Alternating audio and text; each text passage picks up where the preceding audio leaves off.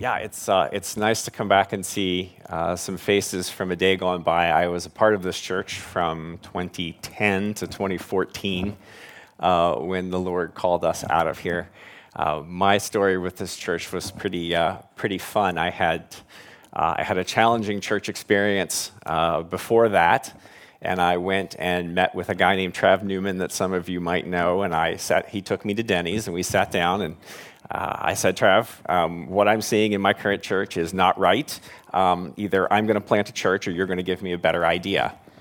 And he was very gracious, and he grabbed me by the collar and said, young whippersnapper, you have no idea what you're talking about. But it just so happens I'm a part of a church that does know what you're talking about. You should come and learn.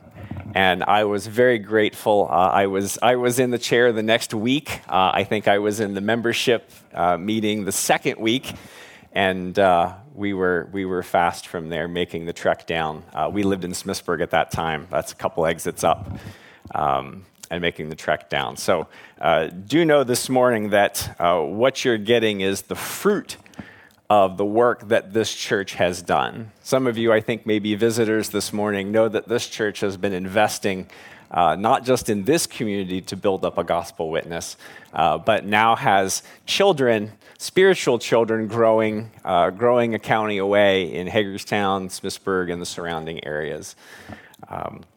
So my name is Brad Wellock. I am one of the pastors there and have been there for a while. I tend to be the admin pastor. I like to be the person behind the scenes that is never seen. It just so happens once in a while they let me do the talking, and, well, that's what you guys get this morning. So thank you all for having me. I'm actually on sabbatical right now. After 9 years, they gave me a little break, and so I haven't got to preach in a little while. And Albert called and was like, do you think maybe, please, and text message does not effectively communicate my zeal of the response? I probably would have heard his ears yelling into the phone had we talked. I'm thrilled to be here this morning, and I'm very happy to bring you a big message about a very little person. So this morning, I would like to turn all your attention to the Gospel of Luke, chapter 19, verses 1 to 10. If you have a Bible on your phone or in your hands, go ahead and grab that. We will bounce around there a little bit this morning.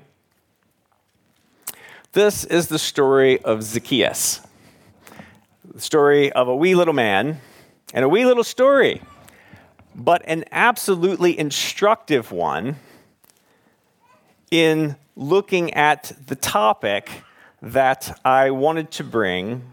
Well, let me restate that. I don't get to choose what topic I bring. The Lord chooses what topic I bring from the passage that I'm getting. So from this passage, this is the topic I think he's bringing. And the topic is, why did Jesus come? And I think that's pretty timely since we just had a holiday having something to do with Jesus coming. And so it's a good day to talk about that. So I tried to address the question, why did Jesus come? And I believe we can do that from this passage. So I'm going to start by reading. I'll read verses 1 to 10. We're going to look at a little bit of context. I'm a big fan of understanding what I'm reading and why I'm reading it. And then we're going to talk about 5 reasons for why Jesus came. So this is the Gospel of Luke, written by the Holy Spirit through him, Luke chapter 19, starting in verse 1. We read, "He entered Jericho and was passing through, and behold, there was a man named Zacchaeus. He was a chief tax collector and was rich. And he was seeking to see who Jesus was, but on account of the crowd, he could not because he was small in stature. So he ran on ahead and climbed up into a sycamore tree to see him, for he was about to pass that way. And when Jesus came to the place, he looked up and said to him, 'Zacchaeus, hurry and come down, for I must stay at your house today.' So he hurried and came down and received him joyfully. And when they saw it, they all grumbled. 'He has gone in to be the guest of a man who is a sinner.'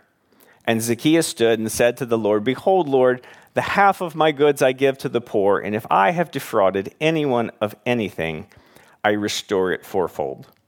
And Jesus said to him, 'Today salvation has come to this house, since he is also a son of Abraham, for the Son of Man came to seek and to save the lost.'"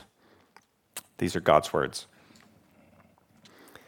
Now, sometimes the hardest part of working with a scripture is to try to get the main idea, to try to find out what it's talking about. What is God trying to communicate through this passage? Well, I'm happy to report that they tell us pretty plainly.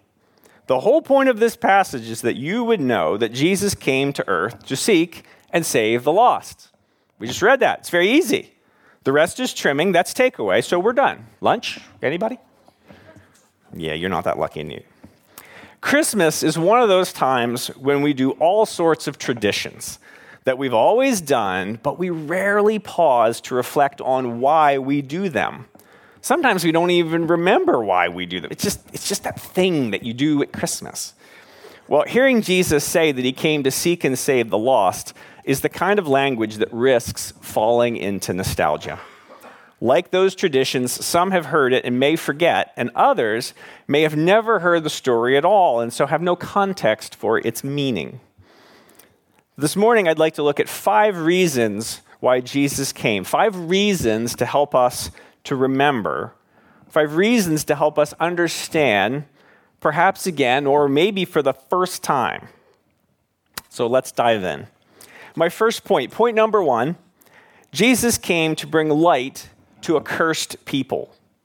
Jesus came to bring light to a cursed people. The passage begins with Jesus entering the city of Jericho, and we know a fair bit about this city from both the Bible and from history.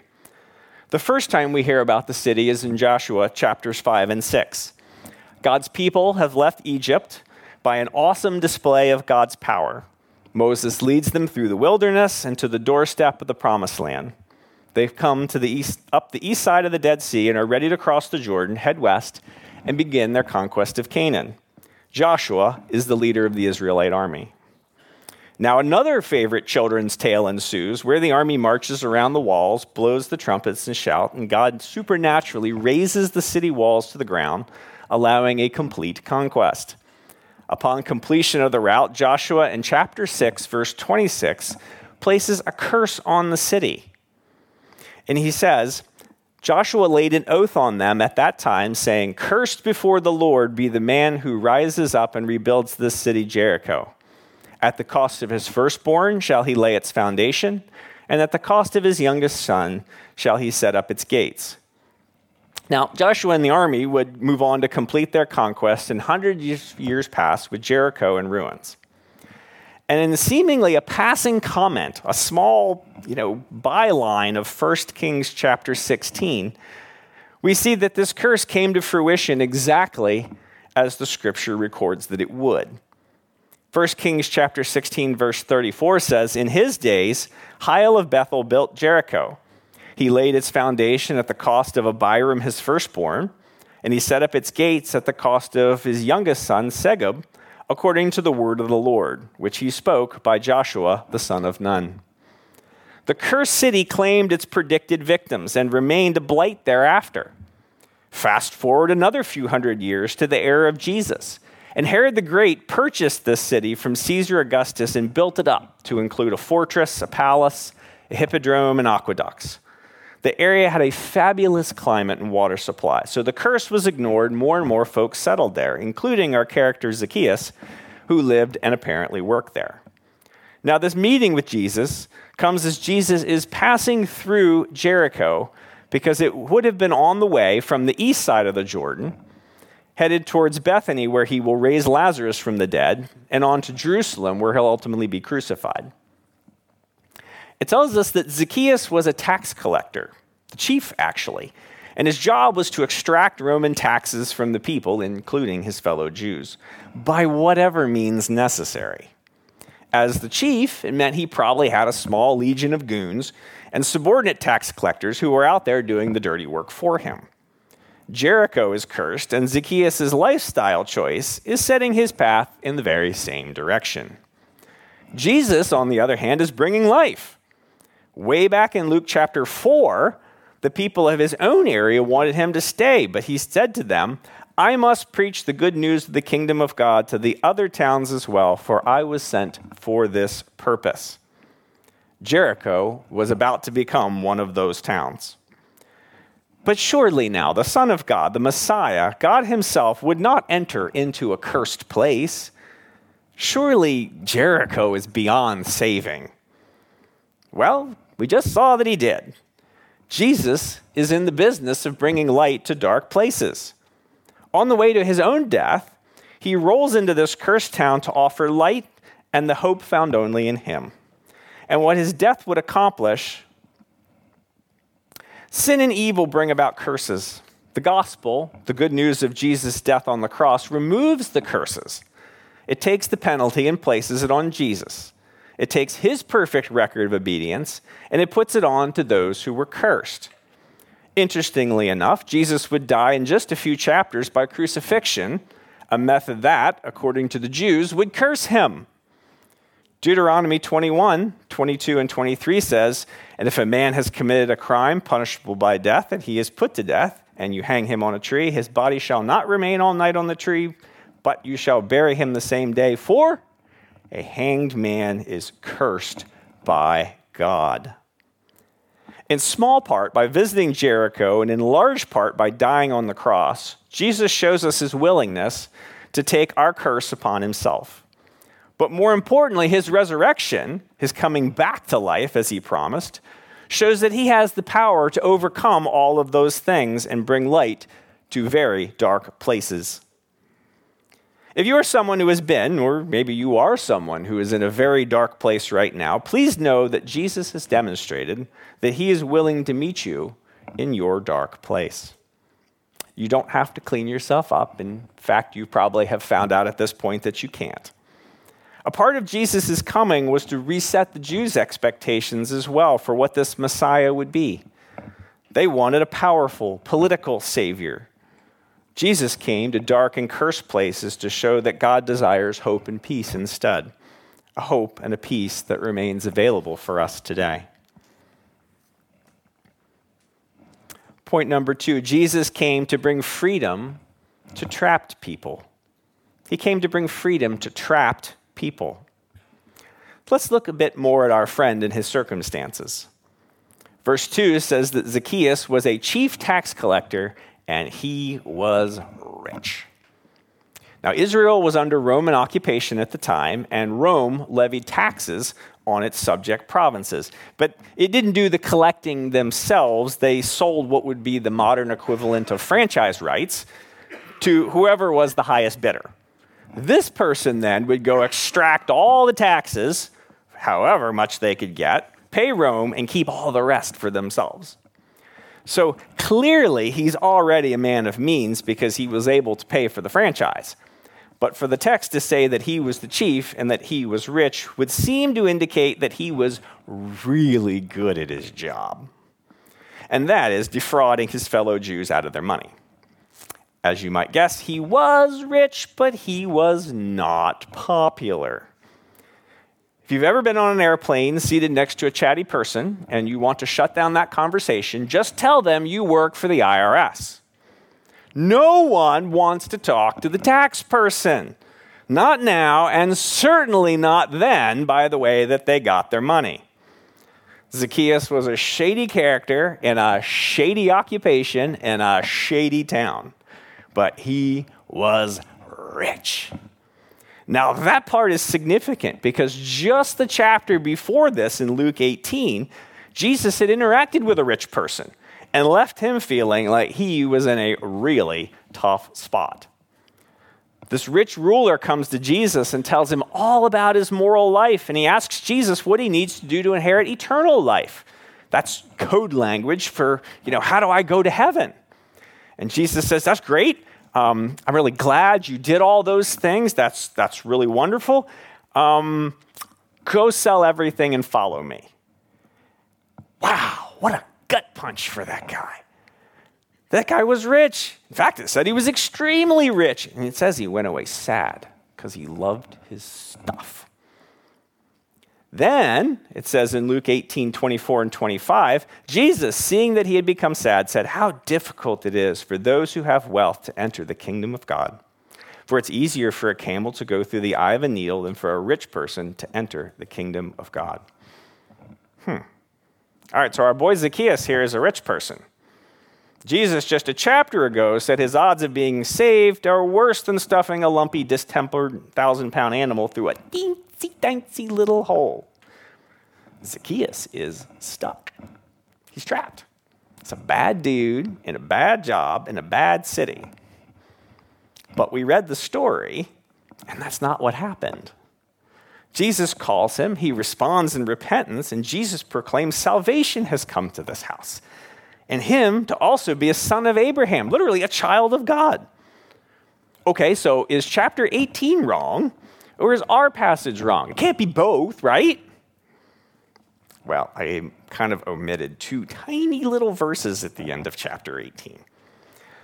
Those around him who heard the camel bit when Jesus told that story were freaking out. Some of them were wealthy. Were they perhaps trapped as well as he was? But verse 26 of chapter 18 says, those who heard it said, who could be saved?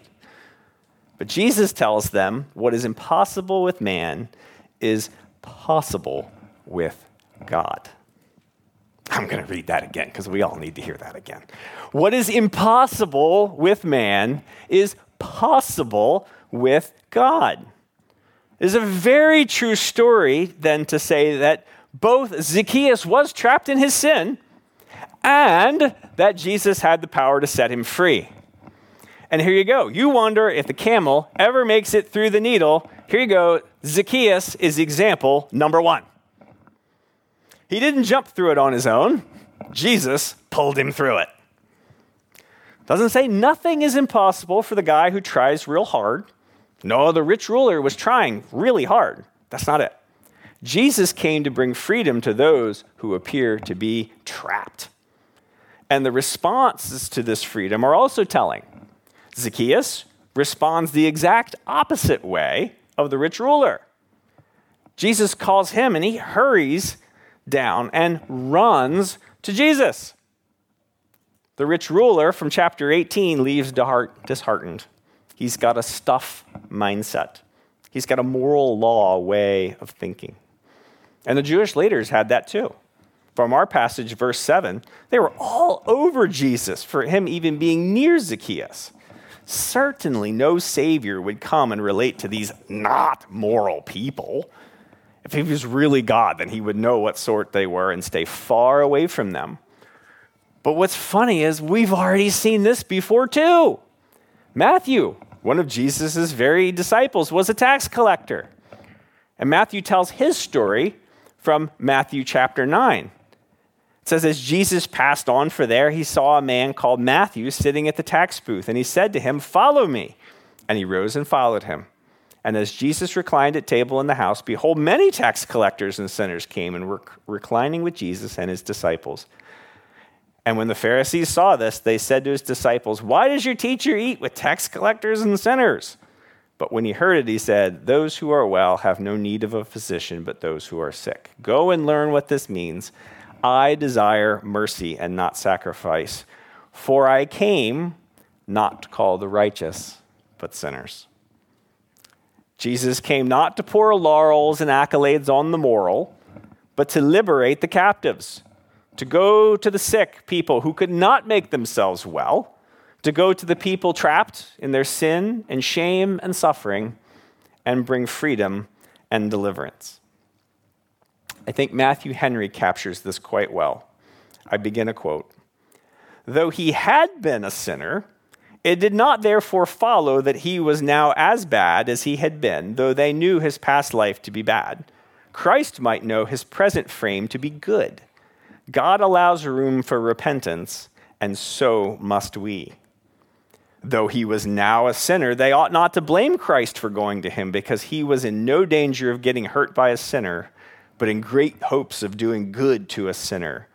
Whither should the physician go but to the sick? Is your situation hopeless? I don't know all your situations, but surely someone hearing this has an area of their life that just seems utterly hopeless. Jesus came to bring freedom to the trapped, those whose situation seems impossible, for nothing is impossible with God. You need not hide from Jesus. Instead, run to him, for today may be the day that he may come and stay with you. Point number 3, Jesus came to bring hope to lost people. Hope to lost people. This is a very short, but I think very significant point. In verse 3, it says that he, Zacchaeus, was seeking to see who Jesus was. Now, why? Why would a moral outcast want to see Jesus? The tense would imply that he was desiring to see him for some time. The lengths to which he would go to meet him reinforced this desire. Climbing a tree would certainly have been beneath someone of his civic and political level. The text doesn't say why, but we can speculate. Had he heard of Matthew's story of how a tax collector was turned disciple? Did he think that maybe Jesus had overstated his deductions on his Schedule C? We don't know. But his response in verse 6, that he hurried, literally ran to see him and received him joyfully, really seems to be telling. It would seem that even if he didn't know what he needed from Jesus, he knew that he needed something. Interestingly enough, see now Jesus' language in verse 10. Remember why he said he came? He came to seek. That's the exact same word. Seek and save the lost. So Zacchaeus was seeking Jesus, someone lost in the world, and Jesus was seeking Zacchaeus to bring him hope and to save him. For all the initiative of Zacchaeus, it was Jesus who is the decisive seeker in this story. We talk about the lengths that Zacchaeus went, but we often miss the lengths that Jesus went. He set down the use of some of his godly attributes. He took a human form with all its limitations. He suffered. He was falsely accused. And a mere few days after this interchange, he would be horribly beaten and executed. This is utterly scandalous. The perfect God of the universe setting aside his perfection to come to earth to save a horrible person. But that's grace. Grace is scandalous. James Edwards writes, grace is a scandal because it insists on including those whom we wish to exclude. The story of Zacchaeus illustrates such grace. It ends not with Zacchaeus seeking Jesus, but in Jesus seeking him. Not in Zacchaeus' moral perfection, but with his recovery and restoration as a son of Abraham. Grace is forever scandalous because it is forever undeserved. Nothing you or me or Zacchaeus could do would deserve the God of the universe to come down in human form and die in our place so we could have fellowship with God. Nothing. But that's what happened. That's what we celebrated last week. That's what he did. That coming down is all about Christmas. Just what the angels told the shepherd at Christ's birth. And the angel said to them, "Fear not, for behold, I bring you good news of great joy that will be for all the people. For unto you this day, born in the city of David, is what? A Savior, who is Christ the Lord." We are indeed a very lost and a very rebellious people. But the same good news that came to the shepherds also came to Zacchaeus. And it is also available to us. And we should, like Zacchaeus, respond in great joy. Point number 4, Jesus came to bring fellowship to lonely people. Fellowship to lonely people. Now, the passage tells us that Zacchaeus was a rich man, but I assure you that he was not a popular one. Everyone knew he was, but for all the wrong reasons. Let's play some word association. Work with me here. Salt and, right? Peanut butter and, macaroni and, okay, we're going to end early for lunch if I don't stop that. New subject. Let's try film. Batman and, Romeo and, Dr. Jekyll and, Phineas and, good, we got some young people here. New subject, Bible. Adam and, Samson and, tax collectors and, yeah, everybody knew him, but even his friends were others of the same sort. Materially rich, but relationally bankrupt. He was ostracized by his people. He wouldn't even have been allowed to come to church. They wouldn't have let him in the building. Non-Jews would have seen him as a sellout, and the Romans as basically an informant.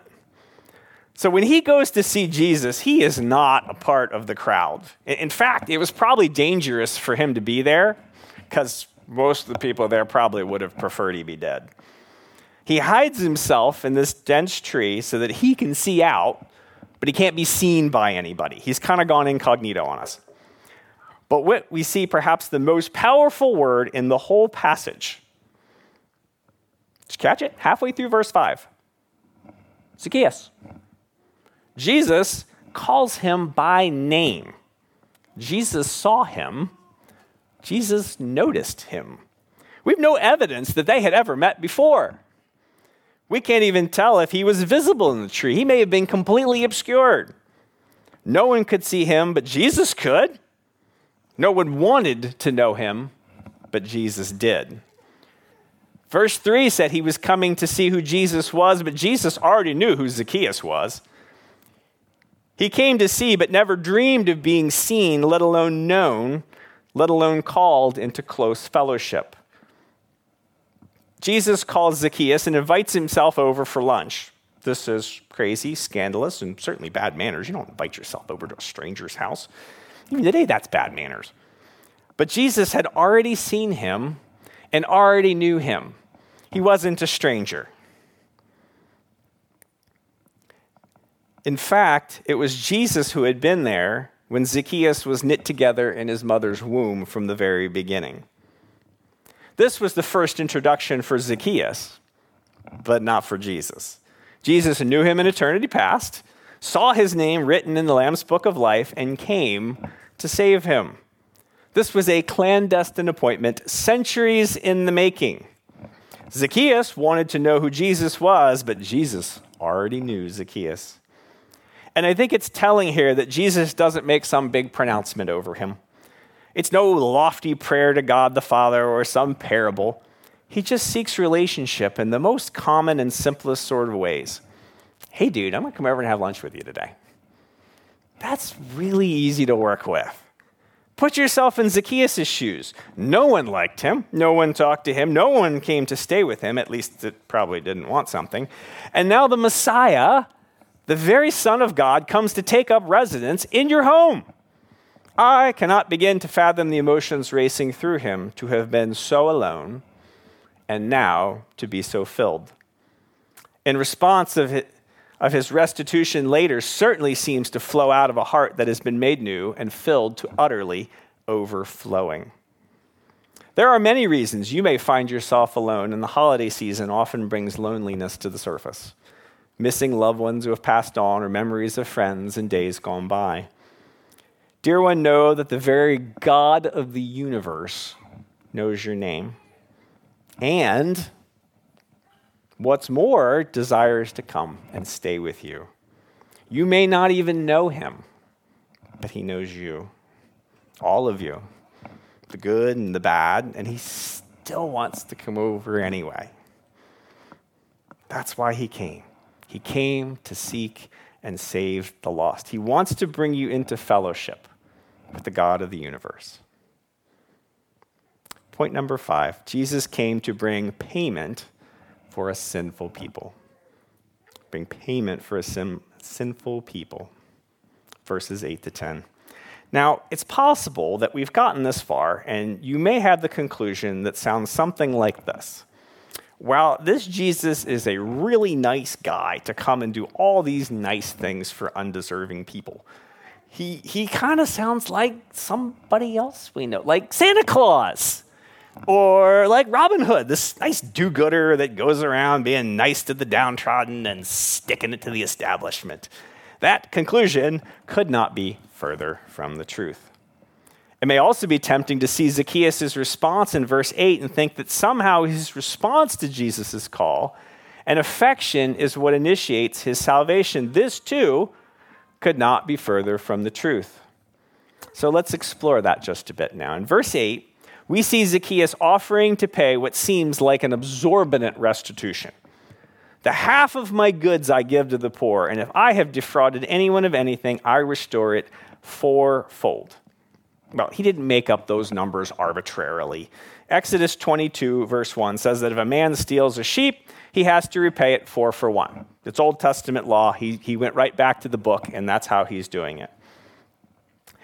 He also did not do these things to make Jesus like him. Recall, Jesus initiated the relationship. Remember, who called who? Jesus is the caller. Zacchaeus is merely the responder. His response is one of heartfelt transformation. This is not a worldly generosity, but one only born out of someone who has been plucked from a lost, broken, lonely, and hopeless situation and placed into the very family of God. Zacchaeus was a sinner, a tax collector, outcast, traitor. Now he was the son of Abraham, quite literally a child of the most holy God. The transaction was indeed costly to Zacchaeus, but only in worldly terms. Sure, he gave up most all of his wealth and probably his entire career, but what he gained was everything that money can't buy. Now, what about Jesus? What would this relationship cost him?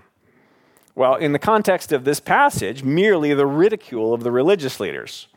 Of course, this was nothing new, and he'd been responding to that throughout his ministry. More significantly, only a few days later, quite known to him, it would cost him his life. Mark 10:45 says, "For even the Son of Man came not to be served, but to serve and to give his life as a ransom for many." The Western world is far safer than other places where kidnapping and ransoms are common. Even last year, we read in the news of the ministry staff in Haiti that were kidnapped and held by local gangs. Money was paid, and eventually they escaped. But for Zacchaeus and for us, there is no amount of payment that would satisfy the punishment our rebellion against God deserves. Remember, Zacchaeus was rich. If he could buy his way out, he surely would have. But when he met Jesus, he realized the futility of his money and he gave it away. No, the only thing that can reconcile people back to God was a sacrifice. And the only thing that could reconcile all mankind back to God was the sacrifice of Jesus. To save the lost, Jesus would die, but his death is only half the story. 3 days later, he rose from the dead, breaking the power of sin and death, and God seated Jesus on the throne, ruling and reigning for all time. John 3:16 says, "For God so loved the world that he gave his only Son, that whoever believes in him should not perish but have eternal life." Many are very familiar with that, but we don't often read on to verse 17. "For God did not send his Son in the world to condemn the world, but in order that the world might be saved through him."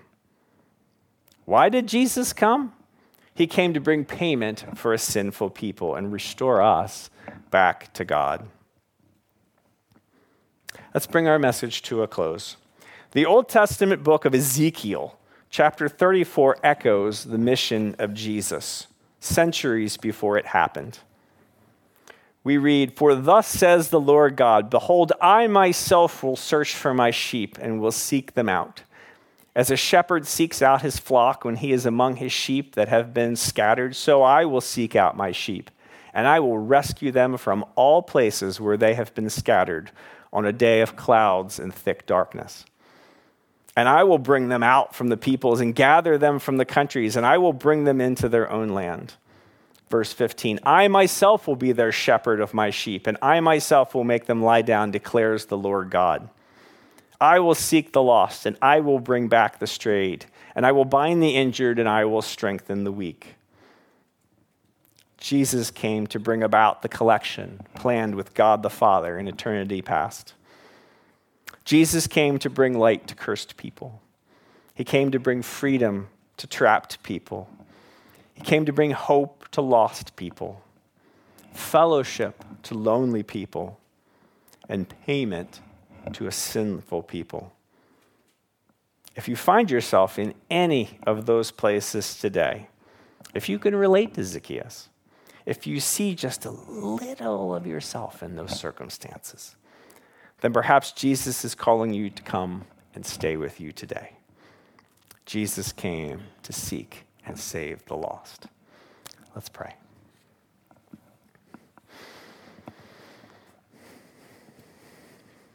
Heavenly Father, we thank you for being a God who is so powerful that you don't miss. You bat 1,000, God. Other gods and deities have flaws and mistakes and areas of weakness, and they are not worthy of our worship. You have no flaws, no mistakes, and no errors. And for every sheep that you come to save, you accomplish your work.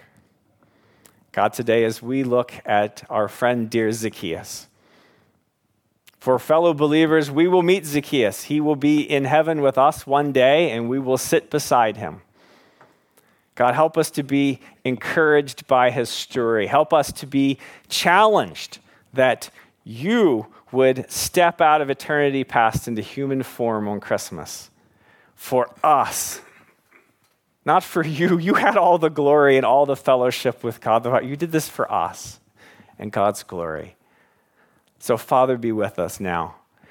For those, Lord, who are apart from Christ, who are suffering deeply in their faith, who are in dark places, perhaps in bad towns or bad jobs and bad relationships, God, I pray that you would shine light in those places today.